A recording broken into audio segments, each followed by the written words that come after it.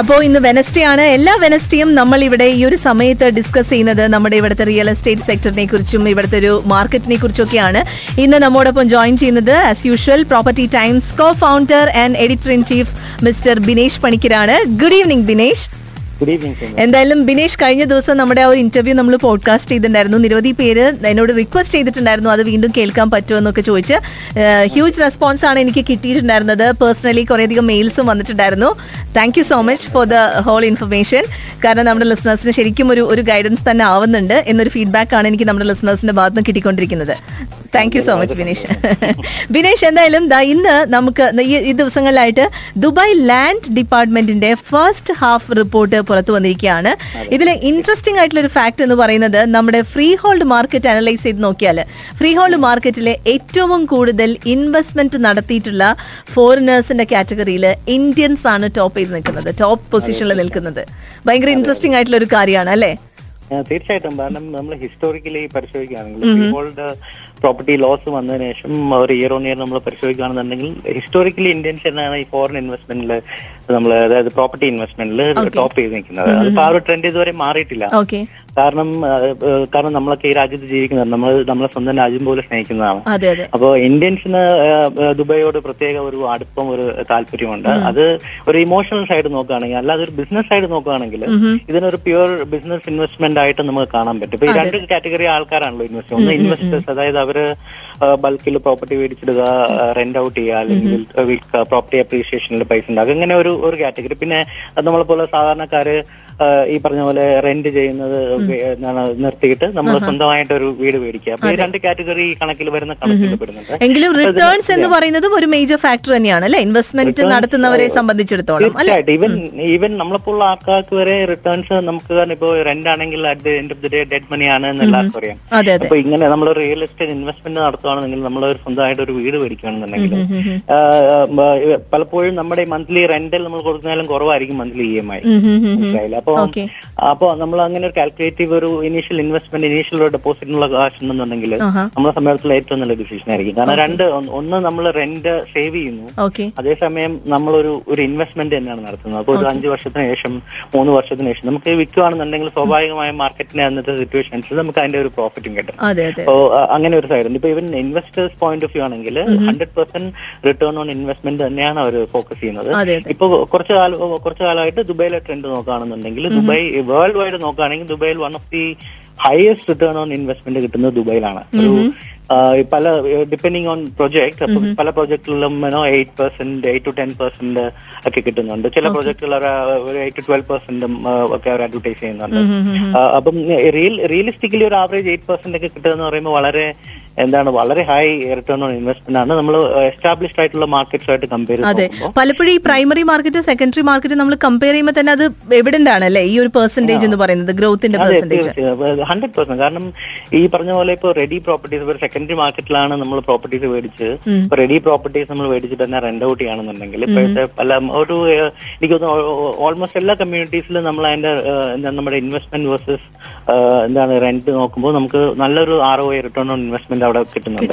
അപ്പൊ അതുകൊണ്ടാണ് ഒരു ഹിസ്റ്റോറിക്കലി ഇവൻ ഇപ്പൊ ഈ ഇൻവെസ്റ്റ് ചെയ്തിരിക്കുന്ന ഫോറിൻ ഇൻവെസ്റ്റേഴ്സ് എന്ന് പറയുമ്പോൾ പലതും, ഇപ്പൊ എനിക്ക് റീസെന്റ് കിട്ടിയ ഒരു ഇമെയിലിന്റെ ബേസിസിൽ പറയുകയാണെന്നുണ്ടെങ്കിൽ, ഒരു ഗുജറാത്ത് ബേസ്ഡ് ഒരു ബിസിനസ്മാൻ എനിക്കൊരു ഇമെയിൽ അയച്ചു.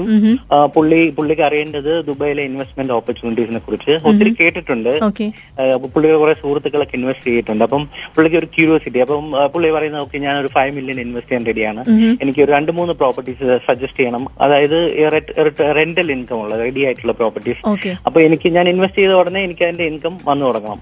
അപ്പോ അത് വേറൊരു കൺട്രി ഇപ്പൊ പരിഗണിക്കാതെ ദുബായ് ഇങ്ങനെ കൺസിഡർ ചെയ്യുന്ന കാര്യം ഈ റിട്ടേൺ ഓൺ ഇൻവെസ്റ്റ്മെന്റിനാണ്.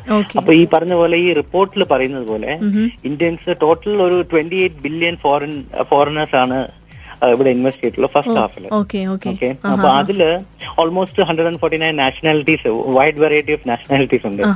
അതില് ഇന്ത്യൻസ് മുകളിൽ വരാന്നുള്ളത് നമുക്ക് എല്ലാവർക്കും ഒരു അഭിമാനം തന്നെയാണ്. ഈ ഇന്ത്യൻ നാഷണാലിറ്റീസിൽ ഒത്തിരി മലയാളികൾ ഇൻവെസ്റ്റ് ചെയ്തിട്ടുണ്ട്. ഇൻവെസ്റ്റ്മെന്റ് ആയിട്ടായാലും നമ്മുടെ സ്വന്തം വീട് എന്നുള്ള ഒരു ലെവലിലായിരുന്നാലും. അപ്പൊ ടോട്ടൽ ഒരു 7 ബില്യൺ ദിറംസിന്റെ ഇൻവെസ്റ്റ്മെന്റ് ആണ് ഇന്ത്യൻസ് മാത്രം നടത്തിയിട്ടുള്ളത് ഈ ഫസ്റ്റ് 6 മന്ത്സിൽ. അതൊരു വലിയ എമൗണ്ട് ആണ്. അപ്പൊ നമ്മുടെ ഇക്കോണമിക്ക് ഇന്ത്യൻസിന് നല്ലൊരു കോൺട്രിബ്യൂഷൻ വരുന്നുണ്ട്. അതേസമയം ഈ മാർക്കറ്റില് ഇന്ത്യക്കാർക്കുള്ള ഒരു കോൺഫിഡൻസ്, പിന്നെ അതിനോടുള്ള ഒരു ഇമോഷണൽ ആയിട്ടുള്ള അടുപ്പം, പിന്നെ എല്ലാത്തിനും ഉപരിയായിട്ട് നമ്മുടെ നാട്ടിൽ നിന്ന് ഇപ്പൊ കേരളത്തിൽ നിന്നാണെങ്കിൽ ഒരു 4 മണിക്കൂർ, ഇപ്പൊ ബോംബെ പോലുള്ള സ്ഥലങ്ങളിലാണെങ്കിൽ 3 മണിക്കൂർ. വലിയൊരു ഫാക്ടർ ആണല്ലേ ശരിക്കും? വളരെ വലിയ ഫാക്ടറാണ്. കാരണം നമ്മുടെ ഇൻവെസ്റ്റ്മെന്റ് നമുക്ക് വന്ന് ചെക്ക് ചെയ്യണമെങ്കിൽ എന്തെങ്കിലും വളരെ 3 മണിക്കൂർ അല്ലെങ്കിൽ 4 മണിക്കൂറിന്റെ ഫ്ലൈറ്റ് യാത്രയിൽ സത്യം പറഞ്ഞാൽ കാസർഗോഡ് നിന്ന് തിരുവനന്തപുരം പോകുന്നതിനേക്കാൾ ഫാസ്റ്റ് ആയിട്ട് ഇവിടെ എത്താൻ പറ്റും. അപ്പൊ നമ്മള് ഒരു തൊട്ടയൽവക്കം പോലെ നമുക്ക് തോന്നും. അപ്പൊ നമ്മുടെ നാട്ടിൽ ഇൻവെസ്റ്റ് ചെയ്യുന്ന ആ ഒരു സെക്യൂരിറ്റി, ഇപ്പൊ ഞാൻ നേരത്തെ പറഞ്ഞ പോലെ അതൊരു മെയിൻ ഫാക്ടറാണ്. അപ്പൊ നാട്ടിൽ നിന്ന് വന്ന് അല്ലെങ്കിൽ ലോകത്തിന്റെ ഏത് ഭാഗത്തു നിന്നാലും വന്ന് ഇവിടെ ഇൻവെസ്റ്റ് ചെയ്യുന്നവർക്ക് ആദ്യം വേണ്ടത് സെക്യൂരിറ്റിയാണ്. നമുക്കറിയാത്ത, നമ്മൾ റിസൈഡ് ചെയ്യാത്ത ഒരു രാജ്യത്ത് ഇൻവെസ്റ്റ് ചെയ്യുമ്പോൾ നമ്മള് ഗവൺമെന്റിലുള്ള ഒരു 100% വിശ്വാസം, അതാണ് വേണ്ടത്. ഇപ്പൊ ഈ അടുത്ത കാലത്തും മുമ്പും വന്നിട്ടുള്ള ലാൻഡ് ഡിപ്പാർട്ട്മെന്റിന്റെയും റെയിൽവേയുടെയും എല്ലാ റെഗുലേഷൻസും ഇൻവെസ്റ്റർ കോൺഫിഡൻസ് ബൂസ്റ്റ് ചെയ്യാൻ വേണ്ടിയിട്ടുള്ള ഇതാണ്. കാരണം പുതിയ ഡെവലപ്പേഴ്സിന് 100% എന്താണ് റെഗുലേറ്റഡ് ആണ് അവരെല്ലാം. അവരുടെ പ്രൊജക്ട്സ് എല്ലാം റിയൽ അപ്രൂവ്ഡ് ആയിരിക്കണം.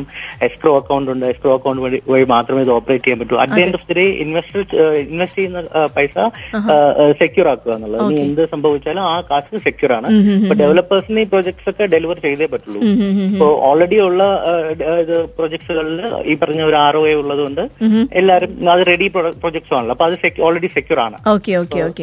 അപ്പൊ അങ്ങനത്തെ ഒരു സിറ്റുവേഷൻ ആണ് ഇപ്പോൾ ഉള്ളത്. പിന്നെ അത് മാത്രമല്ല, ഇപ്പൊ ഈ പറഞ്ഞ പോലെ 1 മില്യൺ എബോവ് ആയിട്ടുള്ള പ്രോപ്പർട്ടീസ് വാങ്ങുകയാണെങ്കിൽ നമുക്ക് ആ ഒരു റെസിഡൻസ് പെർമിറ്റ് അല്ലെ, റെസിഡൻസ് വിസയുടെ ഒരു ആനുകൂല്യം ലഭിക്കുന്നുണ്ട്. അതെ, അത് ഫ്രം കേസ് ടു കേസ് ആണ്. എല്ലാവർക്കും അത് അവരുടെ ഡിസ്ക്രിപ്ഷൻ അനുസരിച്ച് മിനിമം 1 മില്യൺ, ഒരു പ്രോപ്പർട്ടി വാല്യൂ മിനിമം 1 മില്യൺ ആയിരിക്കും. അപ്പോ അത് പിന്നെ ഈ പറഞ്ഞ പോലെ അവരുടെ ഒരു ഡിസ്ക്രിപ്ഷൻ അനുസരിച്ച് കേസ് ടു കേസ്. നമുക്ക് കാരണം നമ്മൾ വേറെ എംപ്ലോയിഡ് ആയിരിക്കരുത്, നമുക്ക് വേറെ ഒരു വിസ ഉണ്ട്, അങ്ങനെ കുറച്ച് കണ്ടീഷൻസ് ഉണ്ട്. പക്ഷെ അങ്ങനെ ഒരു ഓപ്ഷൻ ഉണ്ട് അവൈലബിൾ ആണ്. ഓക്കെ, തീർച്ചയായും. ഇതാ ഇവിടെ ബിനേഷ് എനിക്കൊരു മെസ്സേജ് വന്നിട്ടുണ്ട്. ഇത് അയച്ചിട്ടുള്ളത് സൈനയാണ് മെസ്സേജ് അയച്ചിട്ടുള്ളത്. പറഞ്ഞിട്ടുള്ളത് അഫോർഡബിൾ ആയിട്ടുള്ള ഫ്രീ ഹോൾഡ് പ്രോപ്പർട്ടീസ് ഇവിടെ പറഞ്ഞിട്ടുണ്ട്. അഫോർഡബിൾ എന്ന് പറയുമ്പോൾ 2 മില്യൺ, ബിലോ 2 മില്യൺ എന്നും പറഞ്ഞിട്ടുണ്ട്. Villas or apartments. എനിക്ക് തോന്നുന്നു നെക്സ്റ്റ് വീക്ക് നമുക്ക് വേണമെങ്കിൽ ഇതിനെ കുറിച്ച് ഡീറ്റെയിൽ ആയിട്ട് തന്നെ സംസാരിക്കാം അല്ലേ? അതായത് ഒത്തിരി ആൾക്കാരുടെ മനസ്സിലുള്ള ഒരു ഇതാണ്. പിന്നെ ഈ പറഞ്ഞ ഒരു ഇൻഫർമേഷൻ ഈസിലി അവൈലബിൾ ആണെങ്കിൽ കൂടി പലർക്കും അതിനോട് ആക്സസ് ഇല്ല, അല്ലെങ്കിൽ അങ്ങനെ ചിന്തിക്കുന്നില്ല എന്നുള്ളത്. അപ്പൊ നെക്സ്റ്റ് വീക്ക് നമുക്ക് ഇതിനെ കുറിച്ച് ഒരു ഡീറ്റെയിൽ ആയിട്ട് സംസാരിക്കാം. കാരണം എന്താണെന്ന് വെച്ചാൽ ഒരുപക്ഷെ ഈ പറഞ്ഞ പോലെ 2 മില്യൺ പ്രോപ്പർട്ടി എന്ന് പറയുമ്പോൾ 25% അല്ലേ ഡൗൺ പേയ്മെന്റ്, ആ ഒരു ഇനീഷ്യൽ ഇൻവെസ്റ്റ്മെന്റ് വേണ്ടി വരാം. ബാക്കിയുള്ളത് പറഞ്ഞ പോലെ മോർഗേജ് ലോൺസ് ഒക്കെ എടുത്ത് അഡ്ജസ്റ്റ് ചെയ്ത് പോവാവുന്ന പ്രോപ്പർട്ടീസ് എത്രത്തോളം ഉണ്ട്, അതിനെക്കുറിച്ചുള്ള ഇൻഫർമേഷൻ ഷെയർ ചെയ്യോ എന്നാണ് ഇവിടെ സീന ചോദിച്ചിട്ടുള്ളത്. തീർച്ചയായും. Thank you so much Binesh Panicker. Thank you so much. അപ്പോൾ പ്രോപ്പർട്ടി ടൈംസ് മാഗസിന്റെ co founder and editor in chief mister Binesh പണിക്കറാണ് നമ്മോട് സംസാരിച്ചത്. ഇതുപോലെ ഇപ്പോൾ സീന ചോദിച്ച പോലെ തന്നെ നിങ്ങൾക്ക് ഈ ഒരു മാർക്കറ്റുമായി അല്ലെങ്കിൽ റിയൽ എസ്റ്റേറ്റ് സെക്ടറുമായി ബന്ധപ്പെട്ട് എന്തെങ്കിലും ഡൗട്ട്സ് ഉണ്ടെങ്കിൽ ഫീൽ ഫ്രീ 4007 SMS നമ്പറിലൂടെയോ അല്ലെങ്കിൽ നമ്മുടെ ഇമെയിൽ ID-യിലൂടെയോ നിങ്ങളുടെ ക്വയറീസ് നമ്മൾ അറിയിക്കാവുന്നതാണ്. മാക്സിമം ഈ ഒരു വിഷയത്തെക്കുറിച്ച് സ്റ്റഡി ചെയ്ത് ഡീറ്റെയിൽഡ് ആയിട്ടുള്ള വളരെ ഇൻട്രസ്റ്റിംഗ് ആയിട്ടുള്ള ഇൻഫർമേഷനുമായിട്ട് നമ്മൾ തിരിച്ചെന്തായിരിക്കും. എന്തായാലും